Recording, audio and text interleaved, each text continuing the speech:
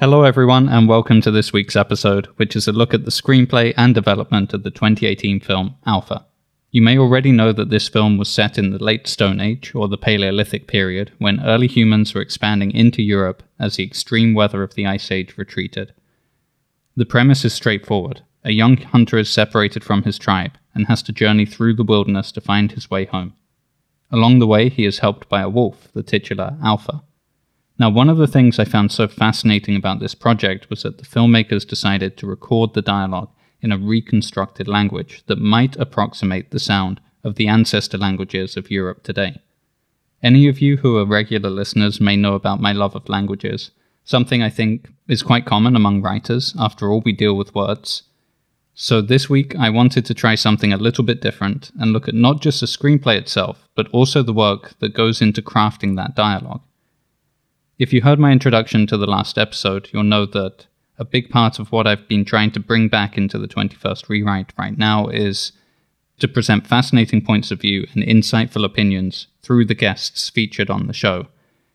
This week I was extremely fortunate to have both the screenwriter Dan Wiedenhaupt and the language consultant Christine Schreyer join me for this podcast, and I know you are really going to enjoy this episode and hearing what they have to say about Alpha.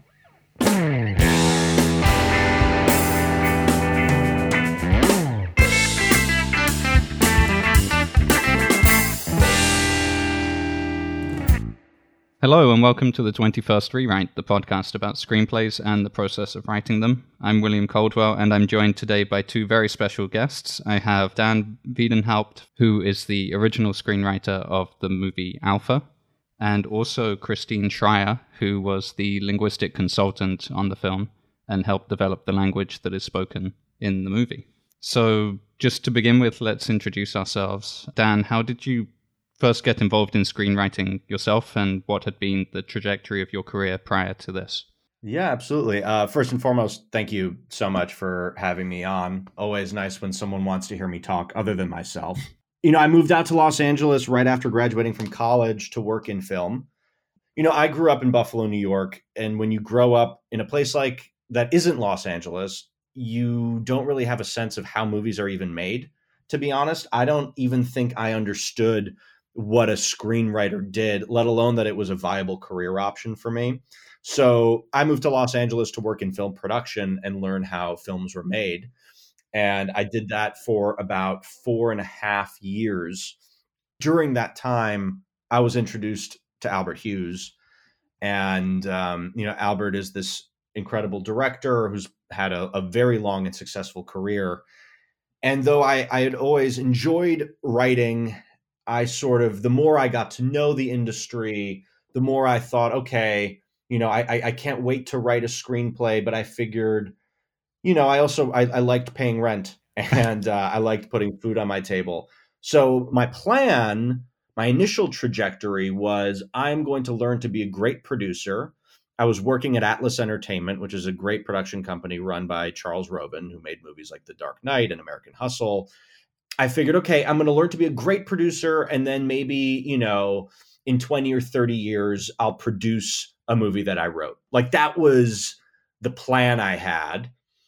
But, as the saying goes, man plans and God laughs. And so Albert and I were connected, and I had helped him edit a screenplay that he was working on. And it's actually Albert Hughes who was the first person to say to me, hold on a second, like, you're a writer. You need to write me a movie. And he had this kernel of an idea that he had been researching for a long time, and that kernel ended up becoming Alpha. Yeah, I do feel that a conversation I keep having over and over on the podcast is that there is a kind of misconception out there that a writer is kind of born a writer and kind of comes into the world fully formed, writing masterpieces, and actually there's just so much work that goes on in the background and so many different things that everyone is trying along the way. And often one thing that really is a huge impact on someone's writing career is having someone who enjoys their work and believes in them and kind of helps encourage them. So it's great to hear that in your case it was the director of the film that you actually wrote as well. Absolutely. Because I can imagine that created a great rapport between the two of you? It was a great rapport, but also it was truly like my ultimate masterclass, right? It's not as if Albert gave me this idea and then I went off and I came back with the perfect screenplay. And by the way, I would also, even the final version isn't a perfect screenplay by any means, but he, every step of the way, was very much my mentor and professor of writing. And the way it worked was, Albert was living in Prague at the time, and I would, I had a day job. I was a creative executive at a production company, but on my nights and my weekends, I would write, and then I would email Albert my pages, and then a day or two later, we would Skype, and he'd give me his thoughts and his input and his edits and his ideas and all of it, and so we really, it was a long process. It makes me think, one of the things I always try to impart to people, to your point about sort of a writer appearing fully formed, neither does a screenplay. Writing is rewriting. You've never read anybody's first draft ever. And it's so true. As I was preparing for our conversation, I opened up my folder with all the drafts of scripts that we had done for this. And it is voluminous. I can't even tell you how many different versions we went through before getting to where we needed to be. And that is why I named my podcast The 21st Rewrite, because there is a pun hidden in there, which is that I focus entirely on screenplays from this century, the 21st century, but also the sheer amount of times that a writer might rewrite a screenplay. 21, I think, sounds about appropriate before it's ready for you to show to someone else. Oh, yeah. That sounds right to me. All right. And just moving over to Christine here as well. Could you tell us a little bit about your own background and how you first got involved in, I'm not sure what the best word to use would be. Would it be designing languages for films, creating languages, or how would you phrase that? I would probably say language creation. So how did I get involved in language creation? First of all, thank you for having us on the podcast today. And my day job is a professor. So I am a linguistic anthropologist at UBC's Okanagan campus. And I call myself a language fangirl. I'm fascinated with anything to do with language and how humans use language. So I teach classes where I teach people about anthropology and linguistics.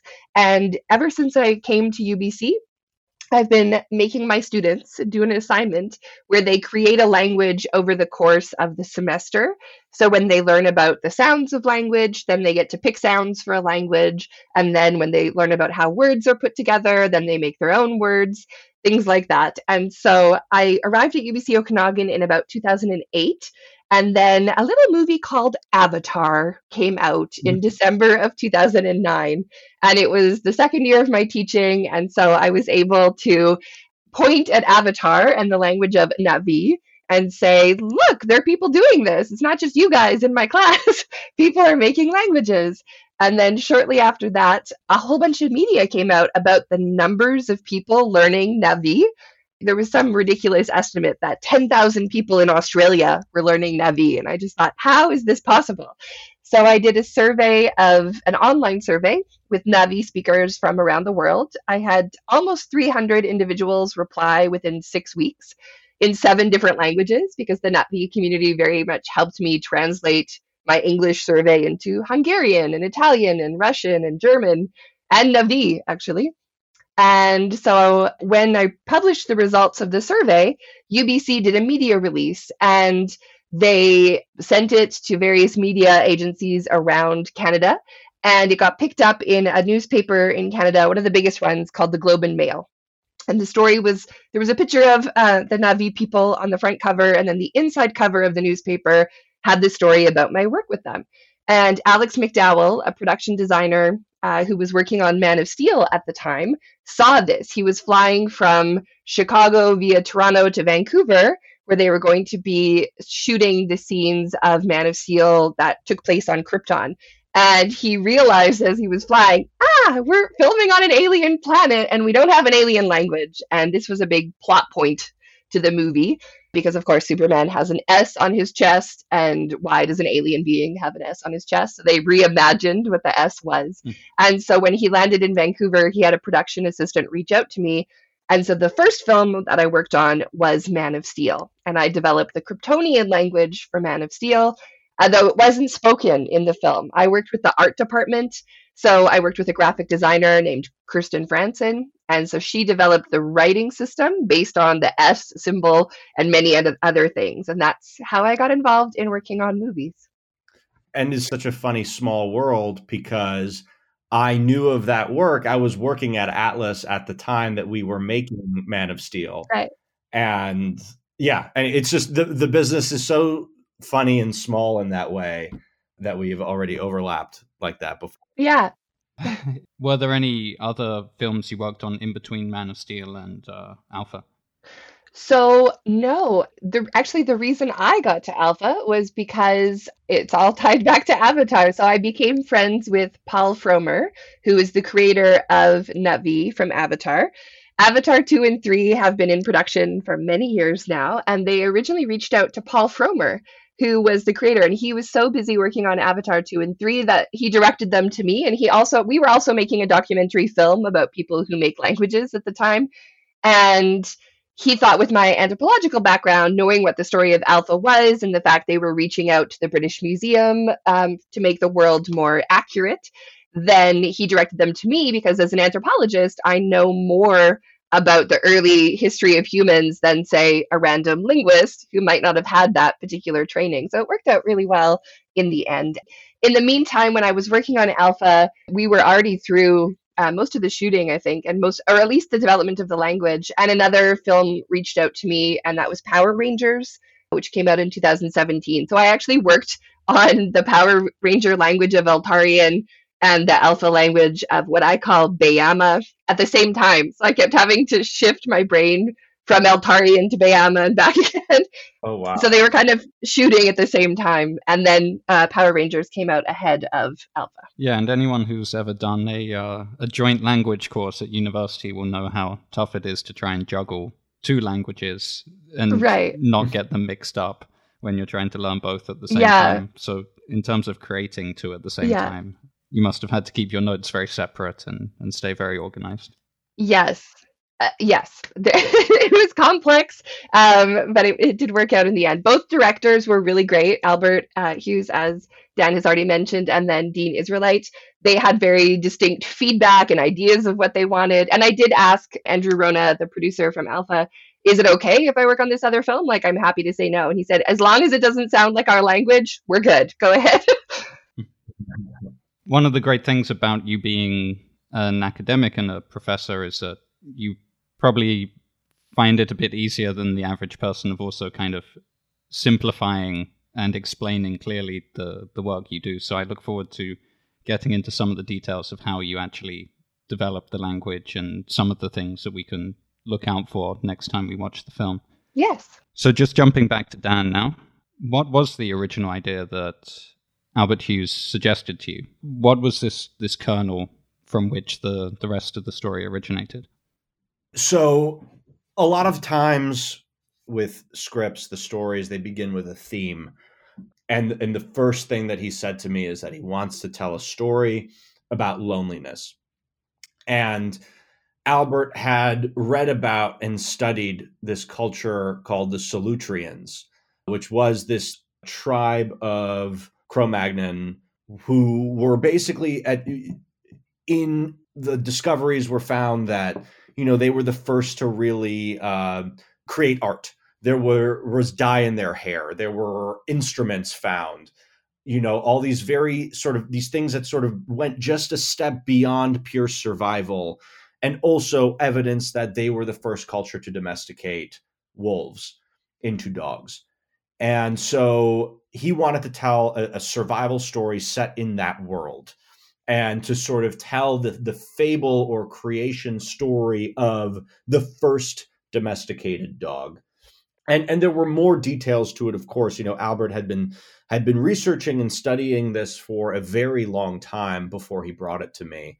But the general idea was that there was a member of this tribe that was separated during a hunt and had to find their way back home with the help of this wolf, who over the course of the movie would be tamed and at least attempted to be domesticated. So that's sort of the origin of the idea, and very much the broad strokes of, obviously a lot of this is what the movie was. But within that, there was so much that developed and evolved over time. So how did you begin in terms of research? Did you start looking at the historical period and the Solutreans, or did you start with, for example, just trying to carve out a bit of the story at the same time with the plan of updating it as you discovered more things?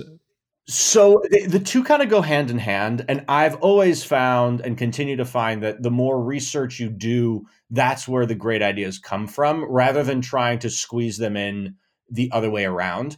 So, for example, when we read about sort of the buffalo hunts of the Great Plains and the ways in which early tribes in Europe at the time would sort of drive these giant beasts off of cliffs. It's like, oh, that's an amazing set piece, right? As opposed to the other way around, so you get these sort of moments of inspiration from these true moments, these discoveries. So a lot of it for me began, Albert sort of gave me a syllabus, right? There were a number of books of prehistory and early European modern humans, as well as excerpts from the book Sapiens, excerpts from other studies that he had read. He also introduced me to a number of people that we tracked down. One was Dr. Jill Cook at the British Museum, somebody that Albert actually went out and interviewed and recorded.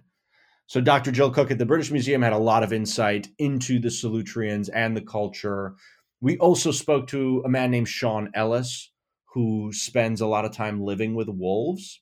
So we also wanted to really try and understand as best we could the behavior of wolves in packs in the wilderness, how they might assimilate to a man, how, those interactions would go. Because obviously that's such a big part of the story. And Albert was very insistent and passionate about making this as true as possible. Obviously, we can't know what really happened, but we wanted to make sure we weren't doing anything that stepped too far out of bounds. And it was very funny at times. We got some criticism from people on Twitter or Reddit or whatever saying, oh, classic Hollywood, these Cro-Magnons, they look like they were wearing clothes out of a department store. And, these people had really intricate needles and were sewing and were creating fantastic pieces of clothing. So it's funny how sometimes people tell on themselves in terms of, how little credit they give these early cultures for how advanced they really were. It's fascinating. I'm actually going to put up a bit of a reading list on the show's Instagram, just in terms of some of the books that I think are worth investigating as well, if you're interested in the prehistorical period. You mentioned Sapiens, which is obviously one of the monumental works of the last couple of decades. That's Yuval Noah Harari, an Israeli scientist who has written this full history of the human race called Sapiens, and is very popular, a big bestseller. There's also one called The Prehistory of the Mind by Stephen Mithen, which I found really fascinating as well, which again explores some of the concepts you're talking about in terms of just how similar, this is only 20,000 years ago we're talking about, or 15,000 years ago. Humanity doesn't evolve at that speed. These are modern humans in every sense of the word. Right. The technology might not be there, and the development of mass societies and agrarian cultures might not be there, but they certainly have minds that are similar or exactly the same in a way to humans that live today. And I guess that also makes it a compelling thing when you're writing a story about these characters, because they can be relatable. They are just like us in a sense. They are humans just from another culture. Absolutely. There's also a great book by Brian Fagan called Cro-Magnon, which was a big influence for us as well in terms of research. As an anthropologist, I'm nodding along to all you're saying, William. Absolutely. That's what we teach our students. Excellent. So in terms of the writing as well, I mean, as you mentioned, this is one of the first screenplays you've written. Were there any particular writers or filmmakers who influenced you? Did you seek out any particular books on screenwriting, just in terms of figuring out structure? What kind of education did you do in terms of learning about screenwriting itself? So all of them. So is the short answer. I think the single greatest way of learning how to write is to read screenplays, period. There is no formula. People will try to capitalize and make a lot of money on telling you that they know the secret sauce or the formula to writing the screenplay.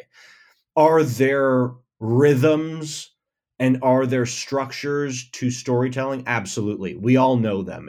There's a beginning, there's a middle, and there's an end, right? Beyond that, I won't disparage any books by name, but what I can say is the great lesson I learned was in the first 4 years of working in the industry, 2 years as an assistant, 2.5 years as a creative executive, I read at least one script every single day. And in reading great scripts and bad scripts, that's where I learned how to write, period. Because that is how you absorb, there's amazing screenplays out there by unknown writers, and there are terrible screenplays out there by people who have won Oscars. It runs the gamut. And so the greatest influence on me in learning how to write was just constantly reading and figuring out what works, what doesn't work, what do I want to see more of, what resonates with me. And from there, I sort of had to figure it out. Yeah, that's a really good point. So for each episode of the podcast, I focus on one specific screenplay. And just to list a couple of the ones that I've done recently that are historical, aside from Alpha, I've covered Master and Commander, The Far Side of the World, which was written by John Colley. And I looked at that with another podcaster called Everett Rummage, who hosts the Age of Napoleon podcast. And I also looked at Gladiator with an educator, Stuart Wojtyla from San Diego State University. Two of the greats right there, those two movies. Yes, and these are all historical films. Master and Commander is written, the actual screenplay, John Colley essentially wrote it in the form of English that would be used in the early 1800s during the Napoleonic Wars. Wow. Gladiator, an American screenplay, is completely in modern English and, of course, has a couple of sections in the film where there's a little bit of ancient German being used in one of the early battle sequences, but it's completely in modern English. And then you look at Alpha, and you obviously wrote it in English, but then have the translation into the language on the same page as well for the actors to read. So there's all these different ways you can go about it, and there's no right or wrong way. It's what works for your specific project. Yeah. I mean, there's another, and a way of linking to Dr. Schreyer here. Most people will tell you that a screenplay needs dialogue. And one small piece of intel here is when Albert and I set out creating this, there was actually no dialogue in the script at all. We had written a little note to the reader at the front, basically saying, we wanted to create the most truly universal film experience, and where nothing could get lost in translation. So we wanted to have a movie in which there was no dialogue. And then ultimately, as time went on, we added dialogue, and thank goodness that we did, so that we could have Dr. Schreyer create this incredible language.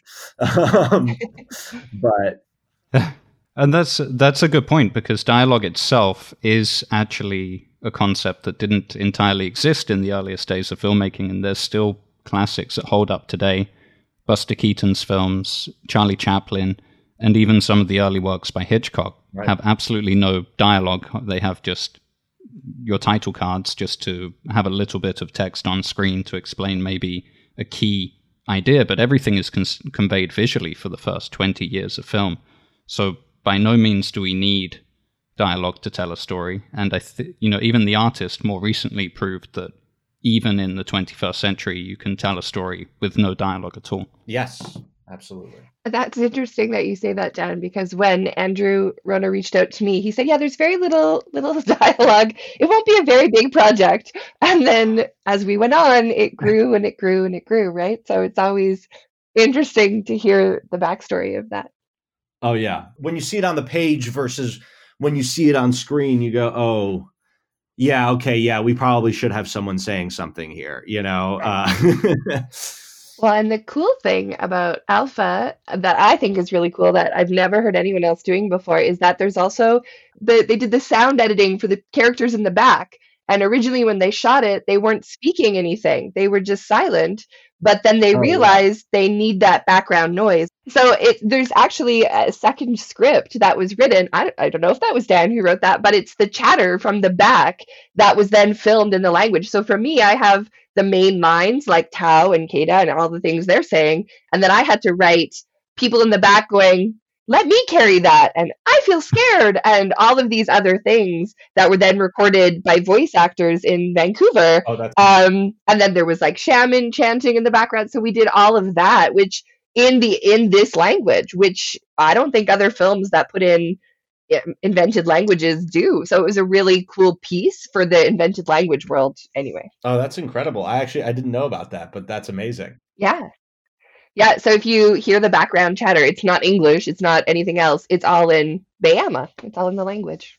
And at what point did the decision come about, Dan, that there was going to be a language to add to the authenticity or just the feel, the cohesiveness of the world? So, I mean, right from the beginning, even though we hadn't written dialogue into the script, we knew that, first of all, it was a non-starter. No one was going to be speaking English, right? And we also knew we couldn't have it being people grunting or something. You know, we were very, very clear that we knew people were going to be speaking in a native language. But I think our initial idea may have been to not even subtitle that language. Yeah, actually, I found the old note to reader.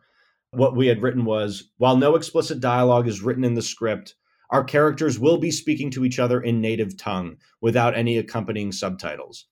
Everything within these pages has been influenced by historical finds and substantiated theories, and our hope is to treat the language realistically while not taking the audience out of the story. Their intentions and meaning behind the words will be clear enough from their actions, as this film is meant to be understood by all cultures around the world without anyone being at any greater advantage.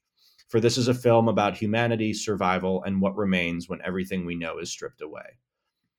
So that was what accompanied the script way back. And just, you know, the filmmaking is a collaborative process, of course. And as we continue to develop the script and get closer and closer to shooting, we wanted to make sure that there were certain moments, you know, especially as the father-son relationship developed, for example, that was a big part of it would be really great to know what they're saying to one another, and gave us the opportunity to really understand the characters more. Yeah, that is a fascinatingly bold statement to include in the screenplay. And maybe even now in retrospect feels it's a perfect intention to set out with, but one of the strong benefits of film is that you can do this simultaneous translation in a way. For example, making a podcast, there's always a sense that this will be limited to the English-speaking world. There's no way to fully translate a podcast. I can translate a transcript of it, right, but short of re-recording everything in another language, it's not possible to do an audio format that can be followed on by someone who doesn't speak English. Whereas with film, there's just this simple technique, which is the subtitle, which has obviously, after dialogue and sound was added to films in the 30s, it opened from what was, I suppose, a level playing field where the German films were on par with the American films, and any kind of culture was all trying to communicate non-verbally, and you could simply replace title cards. We have also been able to watch Japanese cinema, South Korean cinema, any culture, no matter how difficult it would be to learn that language, simply by the inclusion of subtitles. So this has also allowed us to watch films like Apocalypto, for example, which was in Mayan, and right, all kinds of things like this. It's allowed all these interesting experiments in using languages that are no longer spoken today. One of the things that I really appreciate about the the use of this language, besides the fact I created it and it's fun, is that it's very accessible too. Like there's so much you see from the deaf community demands for subtitles, and there are films today that come out still and they don't have that option for the deaf community. And this was one that was accessible to whoever, and I really appreciated that as well. And it was fun to see when it was released in other countries, the reception in India was huge. Yep. I got so many tweets at that time. So yeah, it was really interesting to see that. I love that. And what I love about it is we accomplished our goal, but in a different way, right? By everyone having to read subtitles, including Americans. Yes. And the Brits and the rest of the English speaking world. We did level that playing field, right? The whole world had to look at subtitles to understand. I'm going to ask one more question to Dan on writing, I think, and then we'll talk a bit more about language again. I did want to ask you, Dan, about just how long did the overall writing process take between the first draft and the shooting script? A great question. A very good question. A long time. The first sort of bit of work I have saved on it is from May of 2013, which was the first sort of attempts at pages on it. So we would have begun work on this the spring of 2013. We would have sold it to Studio 8 in the fall of 2014. So about a year and a half of work on it just internally. Then we sold it, and then we developed it for about another year. And then I believe we began shooting in February of 2016. Yep. Right? So just shy, and we were continuing to work on it up until we began shooting. So all in, just shy of 3 years of work on that script. And did it always have these primary elements? Alpha, the wolf, Kada, and his father Tao. Were they always kind of constants? Well, the interest. Okay, so this is an interesting. Here's some behind the curtain stuff, I guess. Initially, it was actually the father who went on this journey, not the boy. And, that's interesting. And what had happened. So this is why sometimes the answer, why development can sometimes be really great. We had actually, in the early drafts, the father falls off this cliff and loses his memory, has like a full amnesia, and he is rendered useless out in the wild. And over the course of surviving, slowly regains his memory and, starts putting the pieces back together. And during development, we were asked this question: what happens if the audience doesn't realize he's lost his memory, right? Because he's not speaking. And if they lose you on that, then you lose the whole plot, right?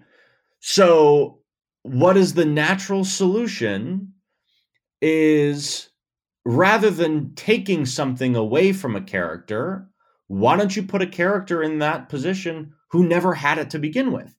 So the natural solution is you flip it. Rather than the boy thinking he lost his father, it's a father thinking he lost his son, a son who clearly hasn't learned anything yet because this is his first time coming out on the hunt. And so in that moment, we were like, oh, yeah, there it is. Right. And this is after many, many drafts of coming up with interesting visual ways of showing that this guy doesn't remember how to do his stuff. And it's funny to think back, because now it's like so obvious that it should be the kid, but at the time that wasn't how we were looking at it. Yeah. The original conception feels a little bit more like the Odyssey, just a bit more of that kind of eternal myth. And then this one definitely has more of, obviously by being a kid, it highlights vulnerability, the need to learn the survival techniques. And then you also develop the character to introduce little by little the fact that he might not be up for the task, so that the audience has a reason to root for him, to be more sympathetic towards him. And it is incredible when you actually look at it, just how easily you tell that story with a very limited number of scenes in those. What essentially you're doing in the first 10, 15 minutes of the film is you convey all of that information to us, so that by the time he is lost, you know pretty much everything that's at stake and what kind of character you're dealing with, so that when you go into this prolonged section with no dialogue, we're still able to follow along. I'm glad. It was important also for us that this was a character who didn't want to choose violence, and for people to think that that was going to put him at a disadvantage. But naturally, that, not necessarily unwillingness, but the lack of desire to do harm is what spares the wolf and what ultimately saves his life, right? So I'm really glad that we were able to pull that off. So, Christine, could you maybe share a little bit of info about the language design itself, how you may have used it to reflect the culture, knowledge, and kind of overall philosophy of the community? Yeah. So the development of the language, when I was assigned this, I looked at historical linguistics and what people call proto-languages. So because we are going back to some of the earliest humans, we don't know officially what they spoke. We can't fossilize a language. And so we look at languages today, and then we estimate languages back in time through creating families. So if we know the Romance language family, which has Spanish and Italian and Portuguese and Romanian and French, we can estimate back what their ancestor language was that eventually created those languages. And you keep doing that. So you find Proto-Romance, and then you go farther back to whatever the connection was there. So Proto-Indo-European, and you go farther back. So these are always guesstimates. We can't know for sure. So I looked at three, and also because it was the Solutrean, there is this idea that Solutrean culture made it to North America via the land bridges and various ice age times. So I looked at a European version where the film is set, which is Proto-Nostratic, which is a relative of Proto-Indo-European, Proto-Eurasiatic, which is kind of the European Asian larger family that are dated to around this time period, and then also Proto-Dene Caucasian. And Caucasian is into Siberia, and then the Dene languages are the family of indigenous languages in North America.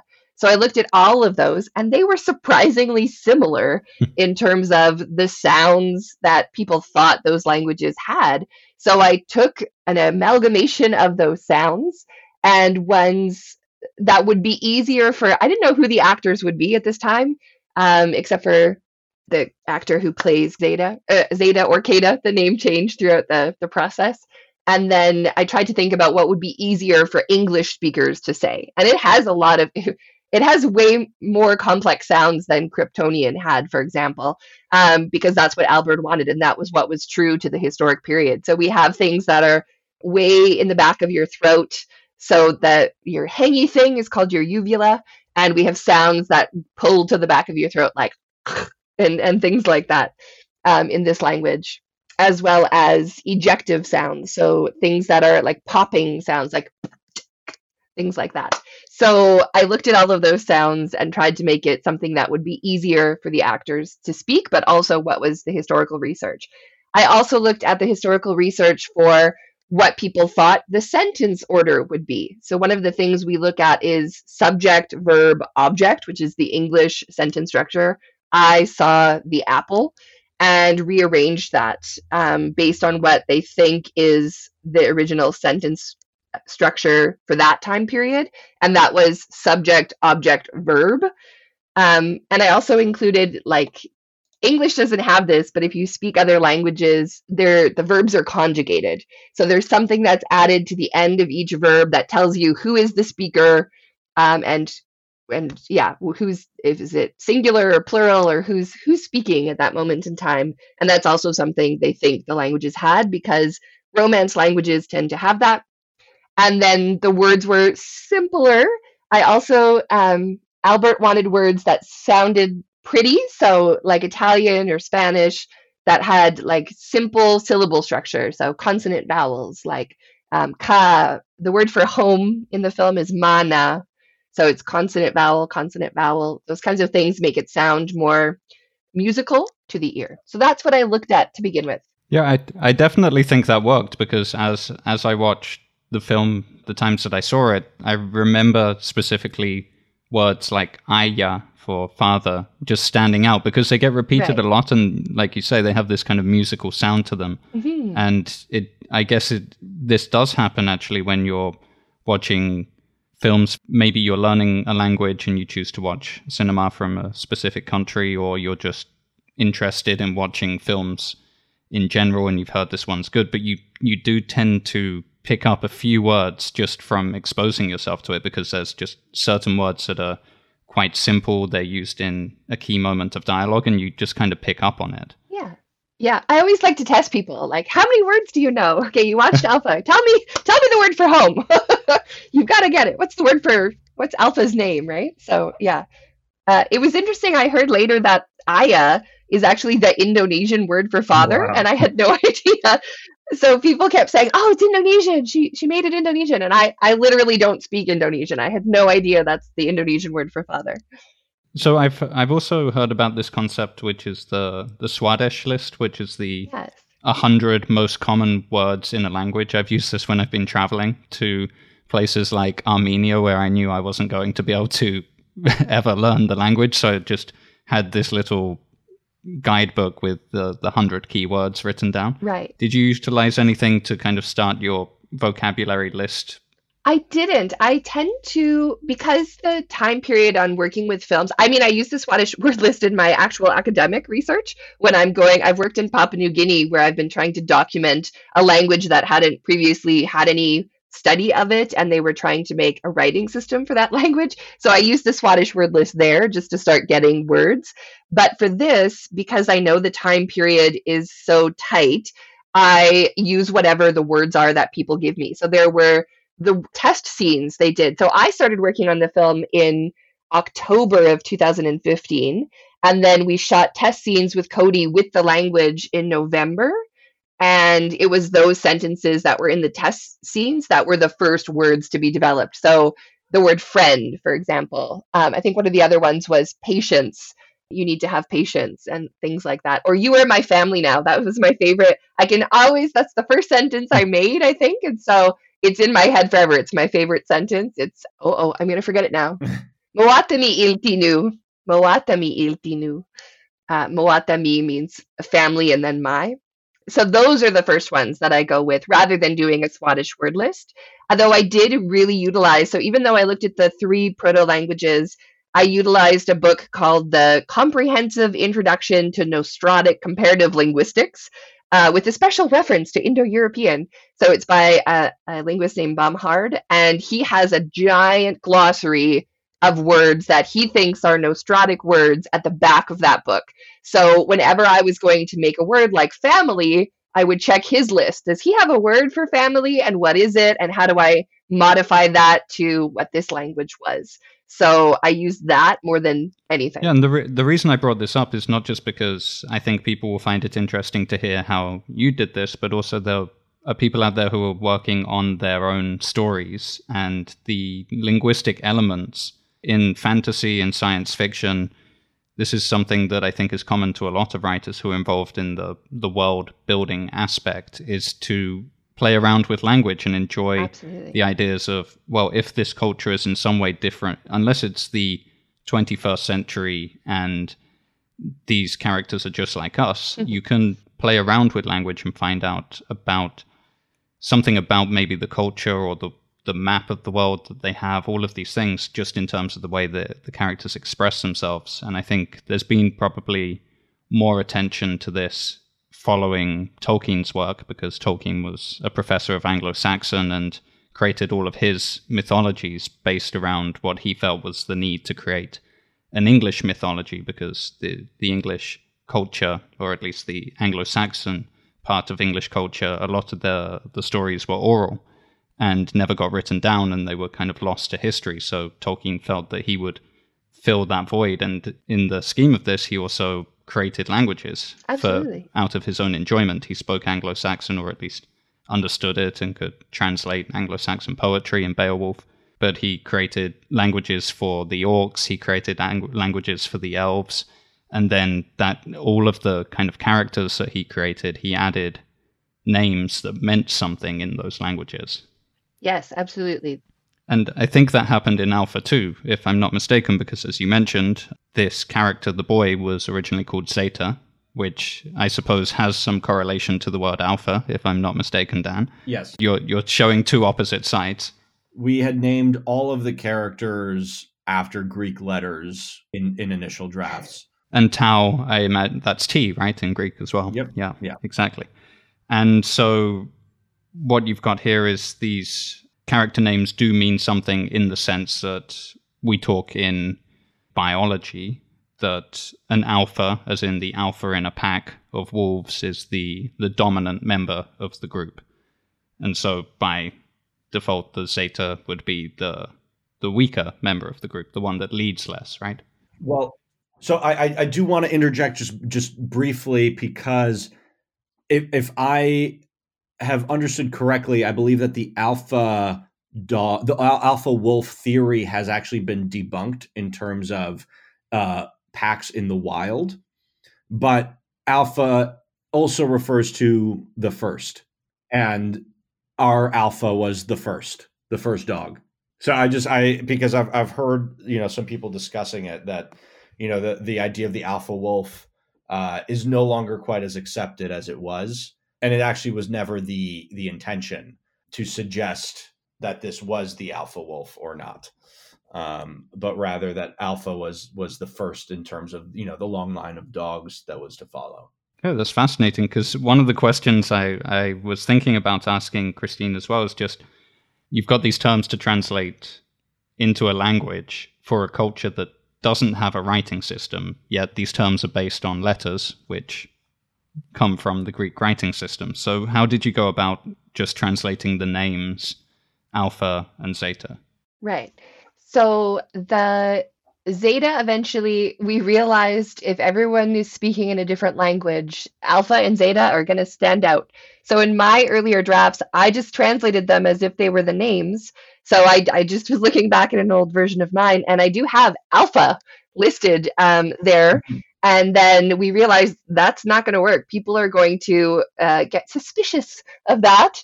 And so I think I started with Kata was easier because Zeta sounds like Kata. So I came up with something that would be similar to that character's name.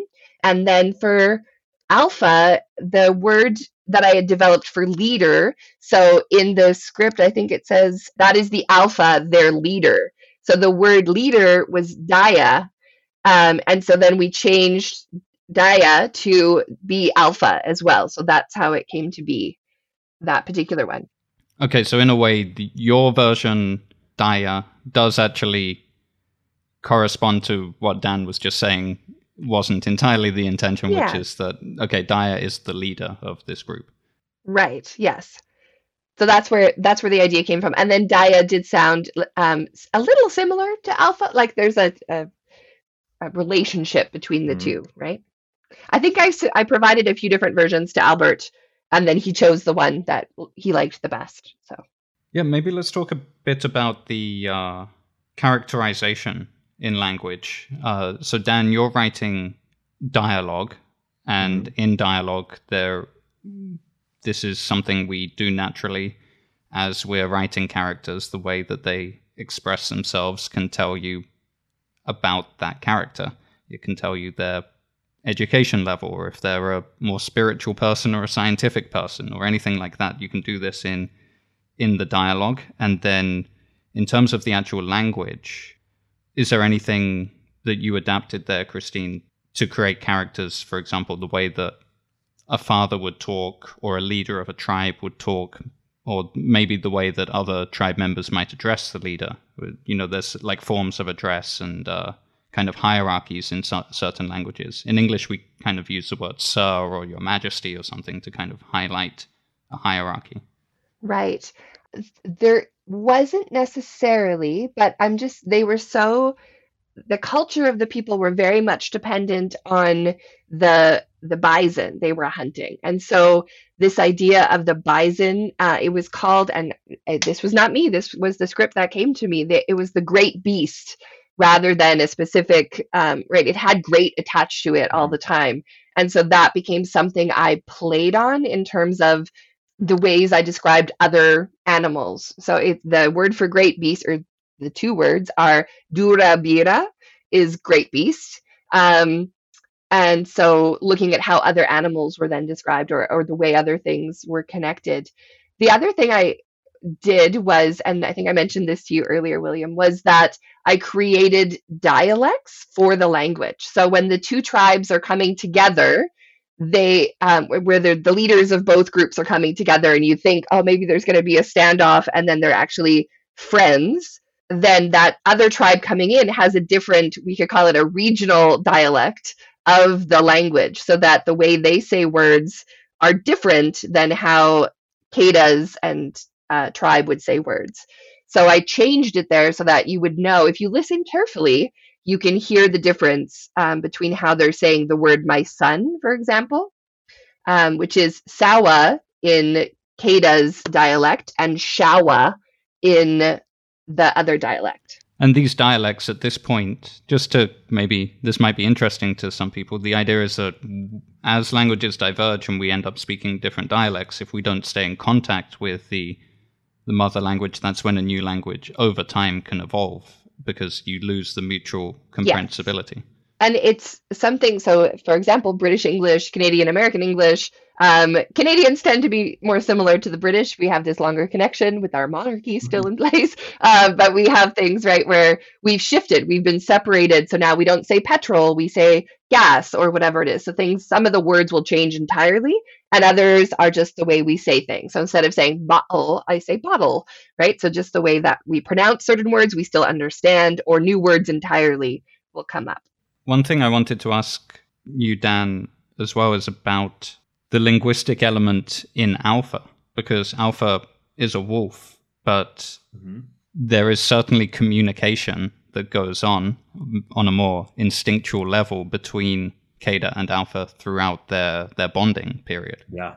The idea of utilizing a nonverbal language for the wolf, kind of this idea of animism, that Alpha actually has some intelligence, a kind of soul, whatever you want to attribute to animals that I think we're all innately familiar with as modern audiences, in that we form very strong connections with our pets. Absolutely. And we certainly ascribe to them personalities that they may or may not actually have. You know, one of the oft repeated proverbs of writing is that character is action.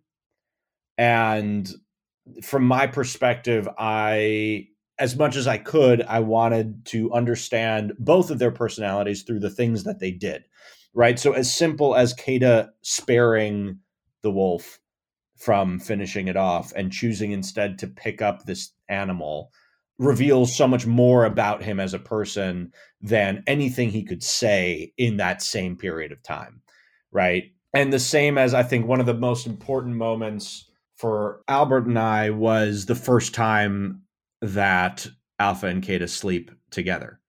You know, that the wolf curls up next to him, or the first time the wolf allows Keda to pet her, I should say. Actually, although the character Alpha was played by, and may he rest in peace, Chuck, the character is of course female. But yeah, the nonverbal communication, I mean, that's where you see the love and the bond grow between them.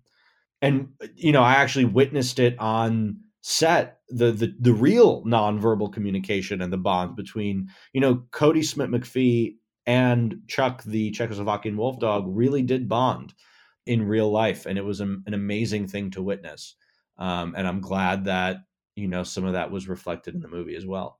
Yeah, for me, I think these are the scenes that I personally, as an audience member, most connected with, because I know you're both proud owners of pets. We've been talking about your dog, Dan, and Christine has her cat. And I know I'm a reluctant animal lover, and I've had these experiences in my own life where I've formed that bond with a pet that very similar to Keda and Alpha, just that feeling of being followed around a little bit, and hey, what are you doing? Why are you following me around? And then within 2 weeks, it's suddenly you're inseparable and you've formed this really strong bond with the animal. And I think one of the ways you conveyed it very well in the screenplay is just this simple little line, which is, who is training who here? Is Alpha training Kada to feed her, or is Kada training Alpha to hunt for him? There's just this sense that actually it's a very mutual kind of experience that is done in this kind of non-verbal way, just through behavioral training. It's kind of like a reward-based system that kind of gets them together initially, and then they form this bond. I will share an anecdote from the set. I was there for the first week of shooting, and we were shooting the moment in which Alpha and Kada are sleeping next to the fire, and Kada looks up and he sees the northern lights, and then a gust of wind blows the fire out. And we had only just started shooting, and somebody from the crew comes to relight. We're resetting the scene, and we're going to shoot the scene again, and a member of the crew comes forward to relight the fire. And as the fire is relit, Alpha jumps up and sort of gets into this protective stance around Cody. And it was like a little bit of goosebumps there, right? Because he had really learned that this was somebody he loved, or at least needed to be protecting. And just things like that, to me, are what make what I think is a very spiritual bond between humans and animals, but especially dogs. Whether or not we're adding more weight to it than really exists, it clearly is meaningful to us, and I think that's what really matters. Yeah, now that you've mentioned the term spirituality as well, I think I want to look a little bit more into this in terms of some of the stuff you were doing in this screenplay. I feel that certainly the opening sequences, there's a lot of a kind of circle of life approach to it, that we're seeing all the different animals that inhabit Europe in this more pristine condition, the prehistoric condition before the rise of cities and now agriculture, where animals really are a powerful force in this landscape, and also at times can be a huge danger to humans. There's more of a sense of finding that balance in life between that which kind of gives life and the need to hunt and the need to find food for survival, and also the kind of ever-present danger of the more powerful predators on the scene. Do you feel that I do think there's certain moments in the film, especially where we get a lot of room to just enjoy seeing a night sky full of stars and seeing just the barren landscapes and kind of the world as it was. Yeah. But what was your intention in terms of writing this world? How much did you want to explore the setting? There are a number of different answers here. On one hand, from a just sheer practical standpoint, we wanted to make sure that the audience knew what kind of a world we were in, right? From the get-go, this is a world inhabited by fearsome beasts, right? And by these strange creatures that we might not be used to seeing. It also, I think, plays into the idea of loneliness. So much of it is you realize how small humans were compared to the earth at the time, and how we were really just, now you look around and everywhere, it's hard to find a place where there's no evidence of mankind. Then we were lucky to have a little corner of it. That was a big part of it. Also, just to show the great expanse, right? When these hunters are going out on their mission, they're walking into the belly of the beast the moment they leave their village. So that was also something very important to just sort of set the tone of like, there's stuff out there, right?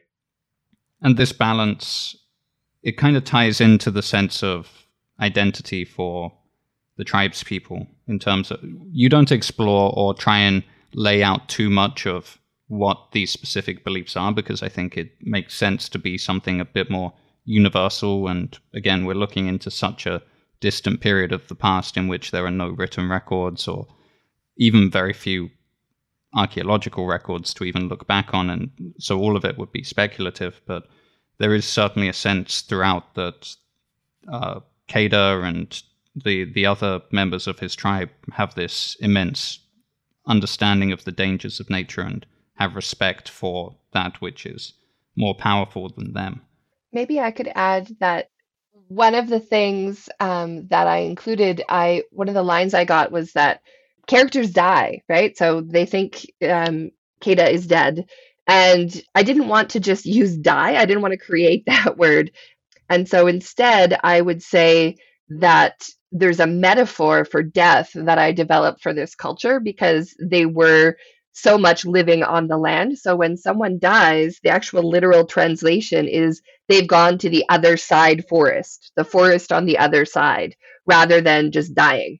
So even within their idea of how I developed the language to talk about death, it's related to the landscape and that there's this other forest we could be in when we die. I love that. Yeah, and that's something that's still relevant today, the idea of a heaven and hell. This is a linguistic inheritance. If we didn't have words to convey heaven and hell, maybe we wouldn't think of it in terms of there are two options for you when you die. It's a much more universal feeling of perhaps more similar to cultures such as the Japanese, where you have more of a sense that your ancestors kind of remain watching over you. Yeah, exactly. You can even look back, this film is meant to take place about 20,000 years ago, but I don't know if you're familiar with the Lion Man statue. It was a small sculpture found in Germany that dates back to, about 35,000, 40,000 years ago. And it is, it's figurative art. It is a half lion, half man statue. And when you see evidence of things like this, of course, I don't want to assume anyone's spirituality, but you can certainly assume that there was certain amount of creativity being applied to, what else is out there. And you can, if you put yourselves in the shoes of these people as best you can, and there are the incredible unknown, I wanted to try and treat it with as much sort of respect for the mysticism as opposed to cynicism where I could. So, yeah, that is something that if you haven't looked this up, this is one of the most fascinating cultural artifacts of prehistory is the Lion Man statue. It is fascinating because it gives us this insight into what early religion may have been like, but also ties into this idea that we discussed early on in the podcast, which is that there is a modernness to humanity in the prehistorical period, that there's kind of a map almost in our psychology that has this openness to spirituality and religion and the ideas of a connection with nature.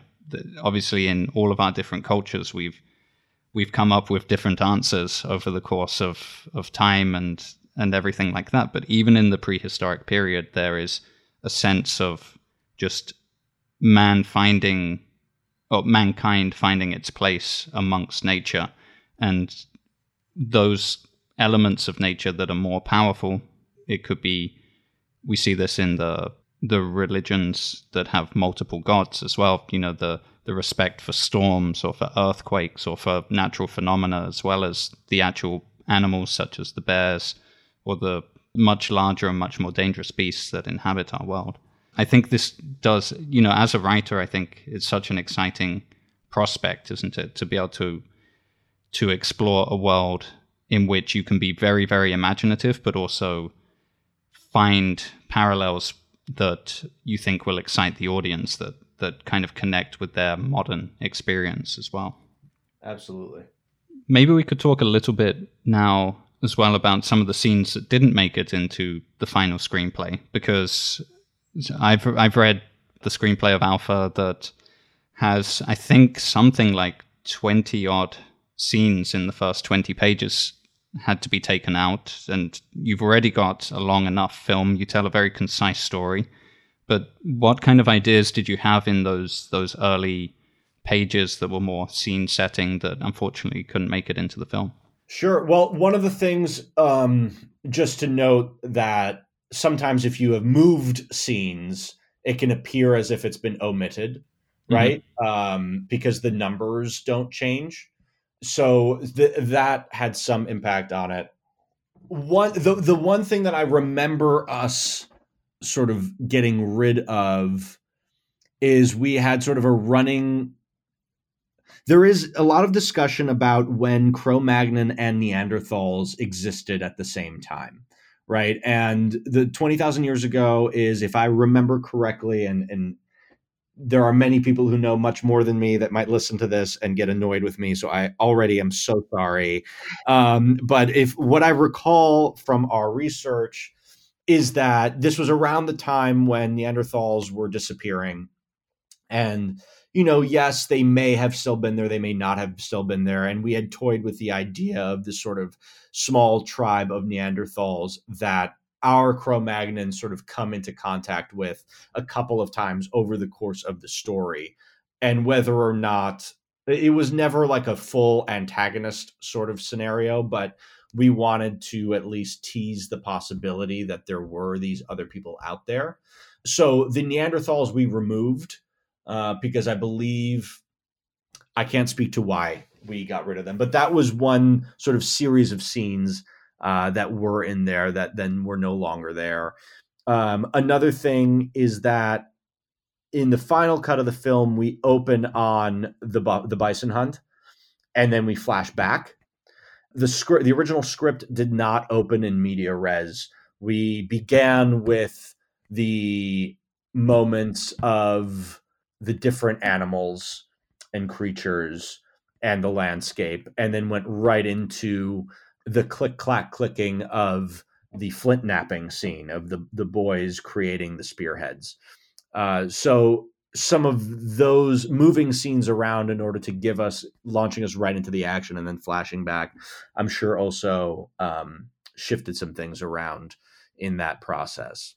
Yeah, I've also heard the saying that a film is actually written 3 times, and you have your screenplay, then you have shooting, and then you have editing. So there's always a chance that the story, the actual chronology, the order in which we are following the events, can get shifted around just by an editor who feels that it would make more sense to open with this set piece.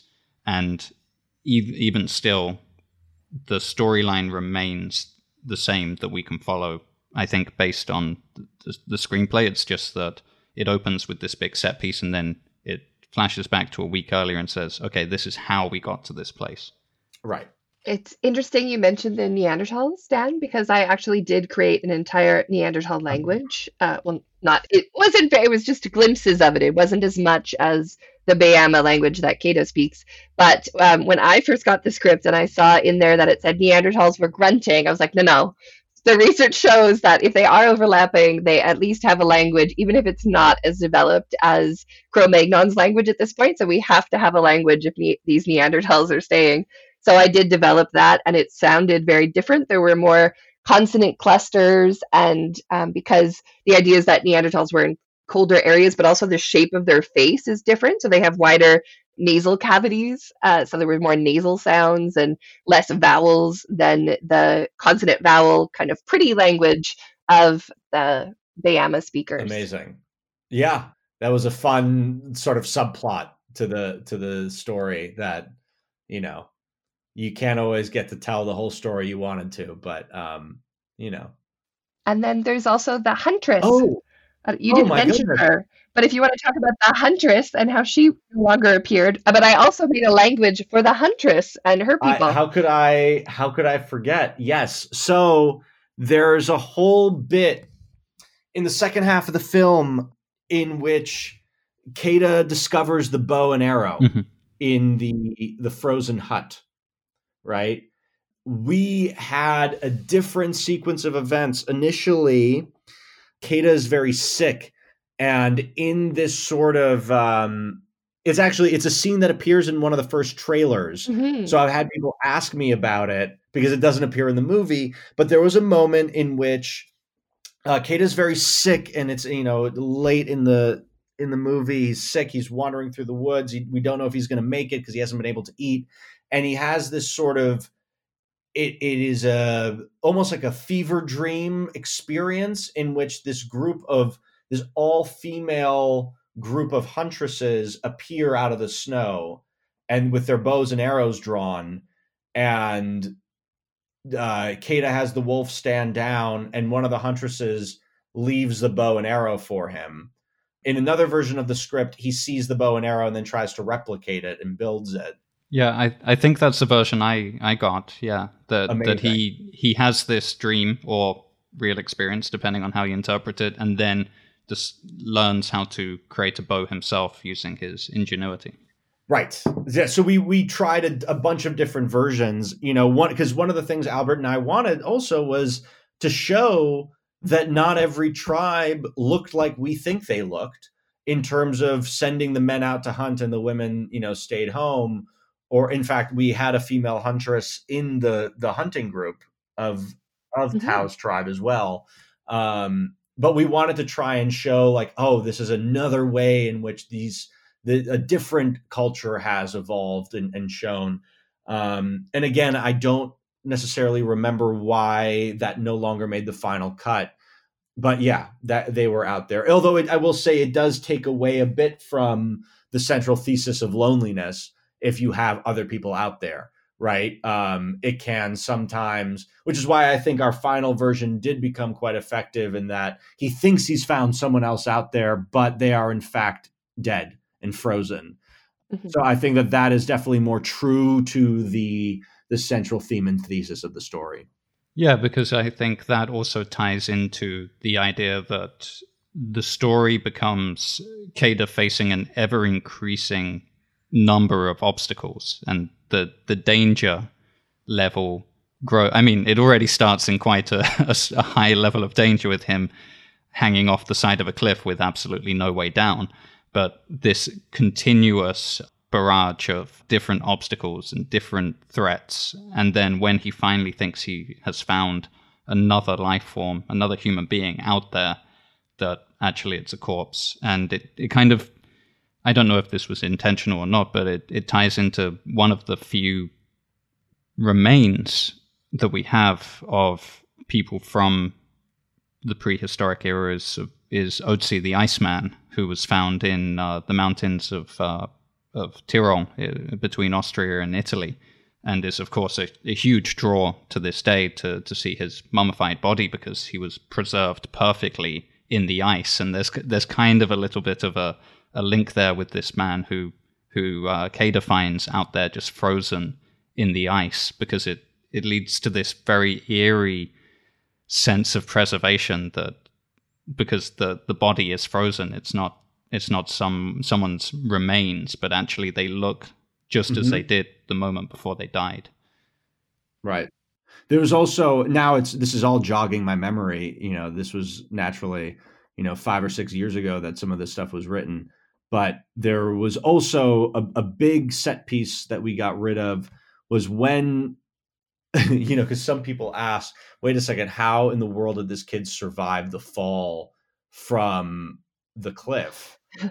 And in the initial drafts, there was actually this big flood that was crashing along down at the bottom of the cliff. And when Kata finally lets go, we had a whole set piece of him landing in the water and being carried away down in this flood, and these other animals in the flood with him, which on paper, one of the things as a writer, you want to, let your imagination sprawl, but at a certain point in time, someone comes to you and is like, listen, that scene is very expensive, so let's maybe find another solution. But that definitely may have been one of the cut scenes, because I remember that being in a lot of the early drafts that we finally had to say, okay, that scene alone can be quite a task. Yeah, there's such a delicate balance where, as you mentioned earlier, the character is action. Character is how an individual responds underneath the pressure, and the deeds they do, the things they do in order to overcome the obstacles in front of them. But also you do want to convey a bit of the sense that Kata is very much, not entirely helpless, but he's going to be at the mercy of the elements, and these elements or the predators in the environment could wipe him out very, very quickly. So you had to find a balance throughout the story where you would allow some parts of it to be left to chance, the chance intervention of Alpha, for example, at a later point, but also a lot of it needs to be driven by Kader's final kind of realization that some of the things his father has been telling him are not because his father just wants to bully him and make him be a man or anything like that, but actually he knows just how important having this strong sense of bravery is for his son's survival, that he needs to be willing to take some big risks, such as setting his ankle back in place when he breaks it. That's such a difficult scene to watch, because I think we've all, like, at some point in our lives felt that way, that I've dislocated my shoulder, for example, just that feeling of, oh God, something's gone horribly wrong with my body and I've got to put it back in. It's a very tough one to watch. Just, you get a bit squeamish, I think, watching it. One thing I wanted to ask about as well is this red ochre that the characters are using throughout. So I think when Tao believes that Kader is fully lost, he blows this red ochre out into the wind. And I was wondering just where you got the idea of the usage of red ochre and what it would symbolize to the characters. Yeah, so we knew that a lot of the early European modern humans were using ochre crayons to decorate their bodies. And we found ochre, different colored ochre in these sort of, in the remains and things that people have found.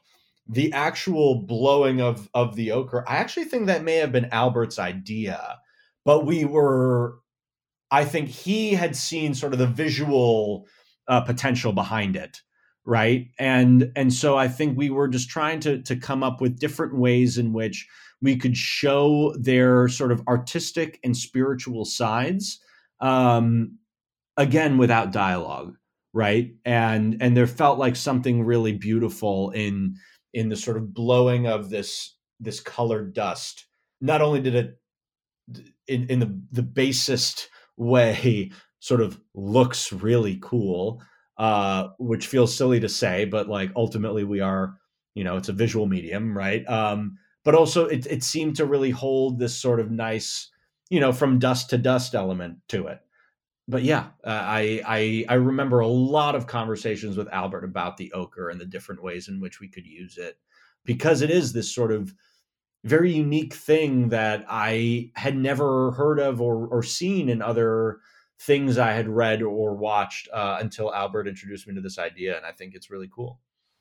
So in terms of visuals, then, I think Albert has this very, very powerful visual mind. There's certain moments, transitions in the film where, for example, there's maybe the setting sun changing into a campfire or the stars, and just this beautiful kind of alignment of overlaying one image on top of another for a transition that creates kind of more of a sense that things are connected, and just visually looks very, very stunning. But as a writer, do you think you're more of a writer who gets into the emotional side of the characters? Do you think visually? Do you think in terms of narrative?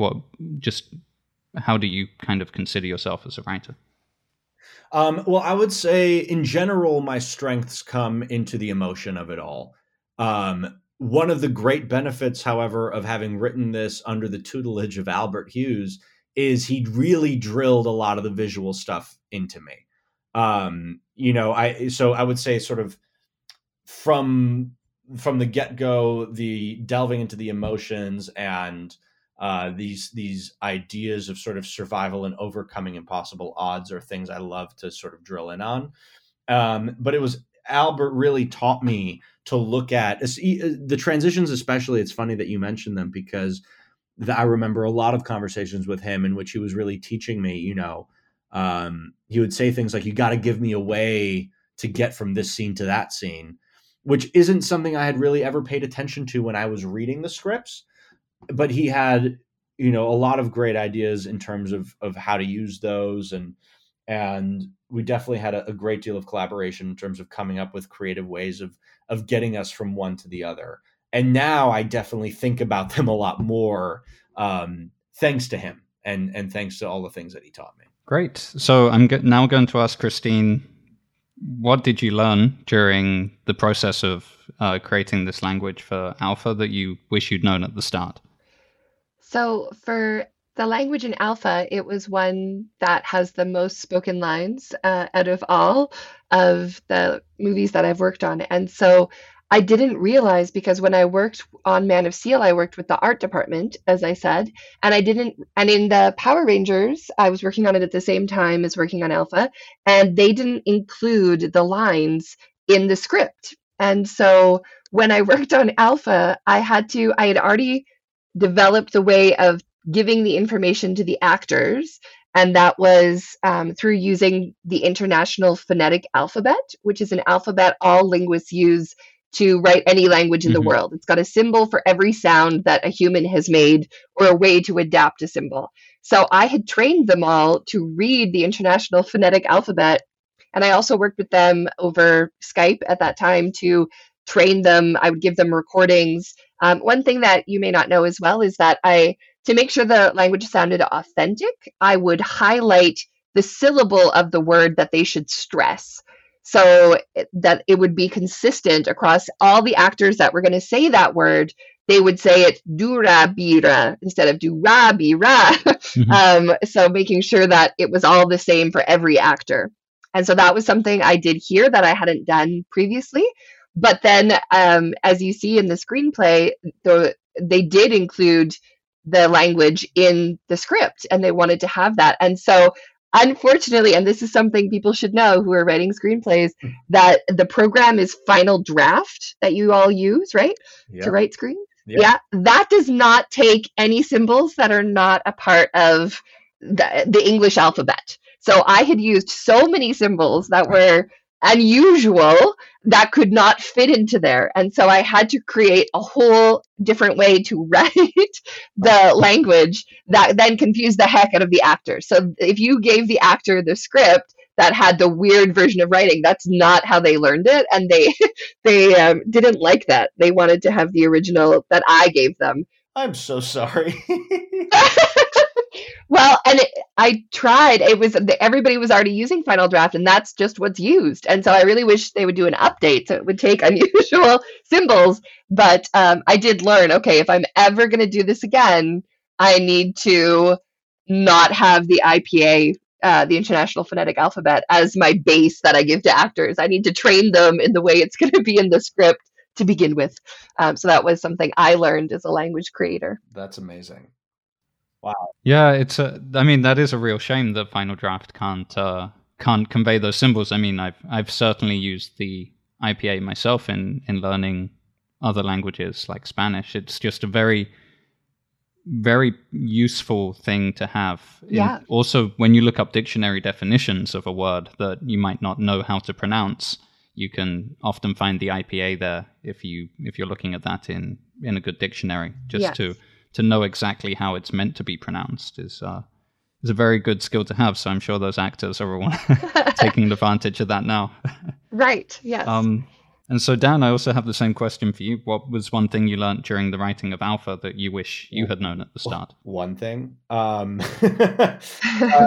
I mean, look, I think it's a very difficult question to answer, because the process of writing Alpha is what gave me a career as a screenwriter. So in many ways, I want to say nothing, because without that learning process, I wouldn't be where I am now, and all of it was valuable to me.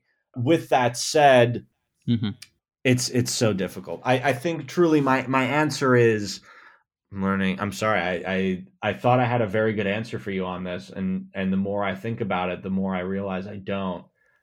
That is why I love asking this question, because I feel that it always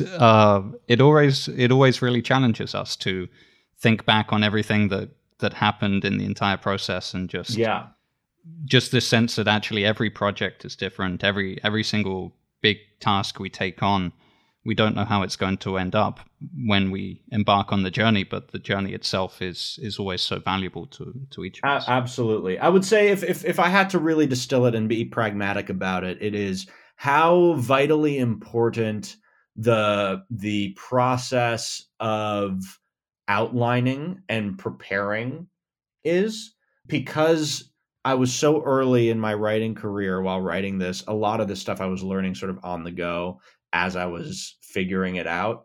And I probably could have saved myself a lot of time had I had an even more thorough outline before embarking on the actual writing of the script. A lot of times it's very tempting to, you have certain cornerstones and you have certain scenes and you kind of know your beginning, middle, and end, and you're like, okay, it's time to go write. But yeah, preparation, how important that preparation is before sort of embarking into the wilderness will save you a lot of stress down the line, for sure. That is a really great takeaway. I've certainly been doing a bit more of that myself in my own writing, is since more and more people that I talk to highlight the need for a good outline right from the beginning. Yeah. And again, it also challenges that myth that writers are just fully formed, they know exactly what they're doing, and they just do this magic process of writing everything out onto a page in some sort of trance. Actually, the screenplays, I think, are one of the aspects of writing narratives where more attention is put onto structure and outlines, because of the constant shifting and changing of stories, the need, can we take this scene out? Can we put it later? What would happen if we do this? And if you have a nice broad outline, you can always justify why something is needed at a certain point. Or you can also challenge yourself and say, well, look, I really love this idea, but does it really serve the story? Does it really need to make it into the final version? Right. Well, I think that is every question I had for both of you. So I would just like to say thank you for taking the time to talk to me today. It's been a really, really fascinating conversation, and I'm sure that everyone who listens to it will gain a lot of ideas and inspiration for their own writing, and also will gain new insights the next time that they watch Alpha. They'll be able to notice some of the things that you've mentioned that perhaps they didn't see the first time around. So thank you both. Thank you. Thank you so much for having me. And, it was a real pleasure. And Christine, such a joy to finally speak to you. You as well. Yes, it's great hearing about more of the backstory of the script and the screenplay.